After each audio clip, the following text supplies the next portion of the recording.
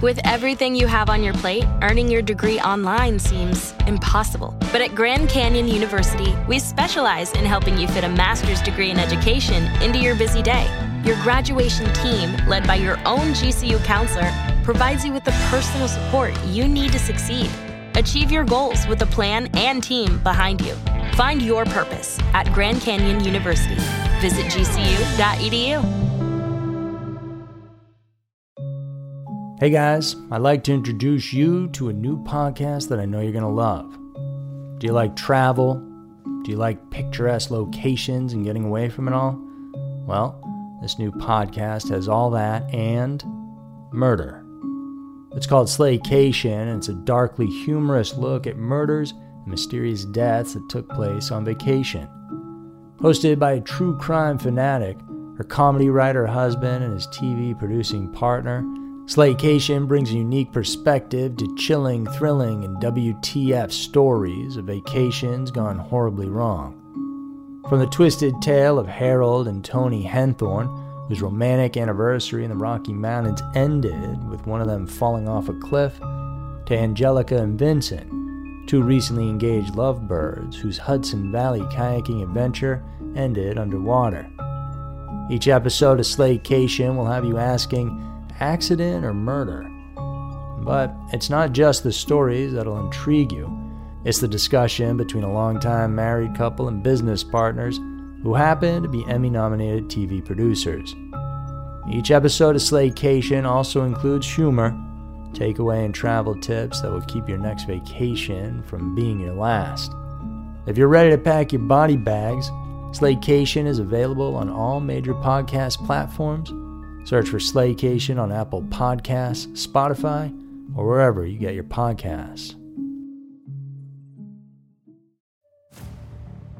Hey guys, it's Andrew, and if you've been following our podcast for a while now, you may be aware that I've been working on a feature film that I wrote and directed last fall called An Angry Boy. It's a revenge thriller about a teenager who goes on the hunt for a sadistic cult, so I think it's right up your alley if you like our content. I'll keep it short right now because I know you want to get to the podcast, and there's more information over on our Kickstarter page, but we have some awesome rewards over there like getting your name on a Scary Mysteries video, being invited to the online world premiere, which will be hosted by me and is only available through Kickstarter, and it will be where you can see the movie months before its release worldwide. There's also posters, deleted scenes, signed scripts, and a chance to get your name in the actual credits of the movie itself. So if you've enjoyed the content that we've put out over the years, then please do consider helping us out. If you want to see some of the movie, rewards, and more info about it, then please visit the Kickstarter link in the description. Thank you guys so much, and now enjoy the episode.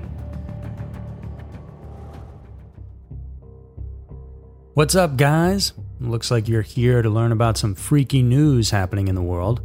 Well, great, because that's what we do. So, welcome to another episode of Twisted News. And seriously, if you haven't gone and checked out our other podcast called Everytown, just go over there after this, and I promise you won't be disappointed. Now for today, we're looking deep into how police investigations work and how in Rome, they uncovered the identity of an unknown serial killer. In the second story, which may leave a bad taste in your mouth, we're going to learn about a suspected killer who walked free, despite all the evidence pointing his way as the guilty one. Number 1. Serial killer in Rome. In 2001, in the city of Rome, Italy, police came across a bizarre case of a 58-year-old nurse who went missing. On March 29th of that year, Maria del Unto was going about her day normally. Before she got dressed and left the house, she even took out from the freezer the meat that she wanted to prepare for dinner that night. But Maria never made it home, and no one knew where she went or what had happened to her. Because of this uncharacteristic event, Maria's daughters reported her disappearance to the police, and fortunately, they immediately took the report seriously. Then, all throughout the investigation, the family received telegrams and letters supposedly sent by Maria. However, to them, along with the investigators, these were obvious attempts to lead the investigation astray. Aside from this, there was another odd incident that was considered noteworthy to investigators. The day after Maria was reported missing, the family received an unexpected visit from one of their mother's longtime friends, Angelo Stasi. Apparently, he even cried and hugged one of the daughters. But investigators doubted his sincerity because of phone records they had dug up. You see, on the day that Maria went missing, she and Angelo were in communication, but Angelo vehemently denied this. So police had to seriously wonder why an innocent man would do that. Ultimately, though, not much came of their investigation into Angelo because the police didn't have anything to go on other than suspicions. So the case went cold, but in 2008 it was reopened, and that was when things started to look real bad for Angelo. Police found out the identity of the woman who sent out the letters, and she told them that Angelo was the one who made her do it. They also learned that he was in debt where even Maria loaned him money and took out a loan under his name. His debt totaled to about 40 million lira, or about $20,000 in today's money. Police then put Angelo's vehicle and phone under surveillance. They also encouraged the media to talk about his involvement in the disappearance of Maria to add stress to him, which they hoped would get him talking. When investigators paid a visit to Angelo's workplace, there they learned that the hospice center had experienced an odd increase of deaths, which were eventually linked to Angelo. They noticed this trend rising since he was hired and stopping when he was fired. This discovery made the police even more suspicious of the man. Not only was he the main suspect in the death of one woman, but there was also the possibility that he was responsible for the premature death of 7 to 10 more people who suffered from hypoglycemic seizures. And this discovery made him even more notorious, as he could possibly be categorized as a serial killer if this was proven true. Upon his arrest, police were already sure that he had murdered Maria, and they had accumulated enough evidence from their surveillance to pin it on him. They also identified the ring sent along with the letter in 2001 to belong to the victim, and a watch confiscated from Angelo's former girlfriend was also identified to have belonged to Maria. After having lied during his first confession now, Angelo eventually revealed where he buried Maria's body. He told the police he stabbed her in the neck when they met on March 29th, all because of the money. It was also revealed later on that his murders of the elderly were also for money. Apparently, after killing a patient by overdosing them with insulin, he would recommend funeral homes to the family and would receive commissions from the homes if the transaction pushed through.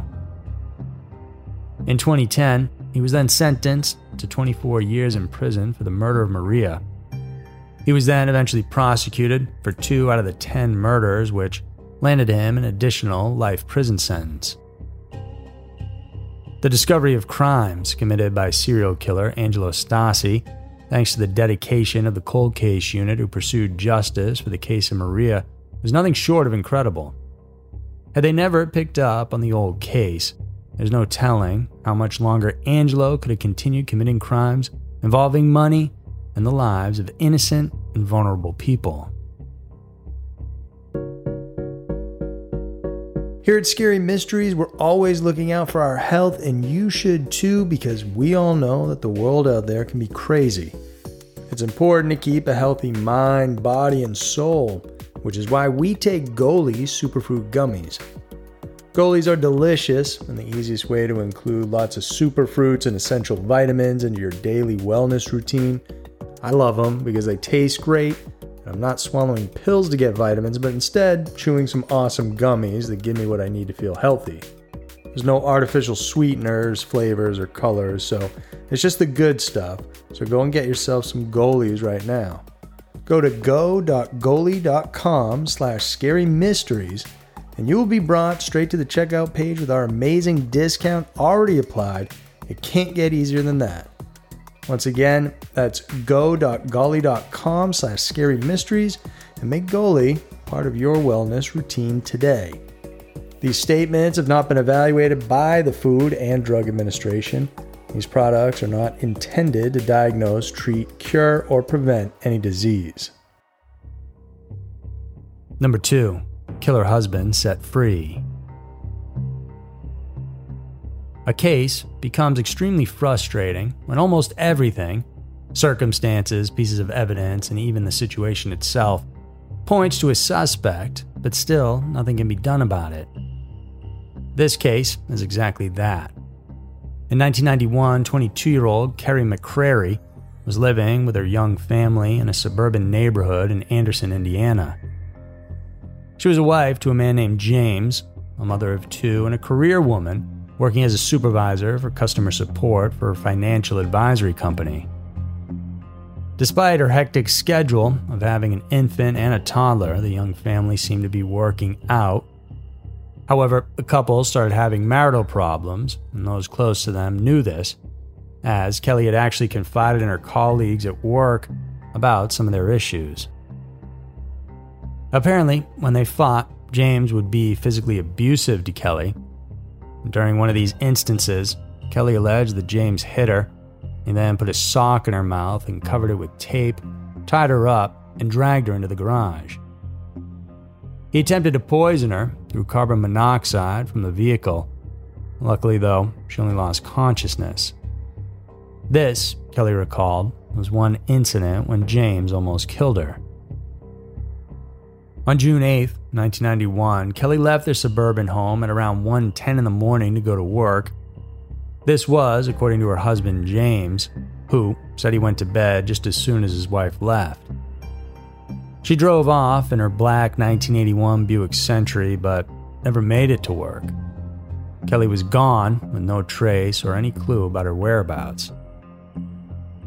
Despite the investigation and the search for Kelly, her husband James moved out of their home in Anderson into another place that was about 130 miles away in Linton, Indiana.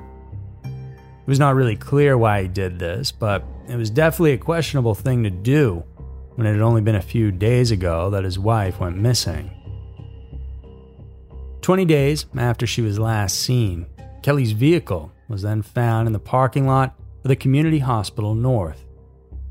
Upon investigations, police found 29 strands of hair in the trunk of the car.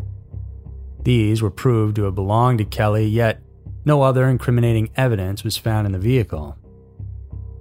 James was immediately named as the main suspect, which was normally done in cases like this, but no other evidence could be used to incriminate him. 2 years later, a friend of James came forward with chilling information regarding Kelly's whereabouts, because apparently James told her that when the couple had an argument, he shoved his wife, which caused Kelly to hit her head on a table and lose consciousness.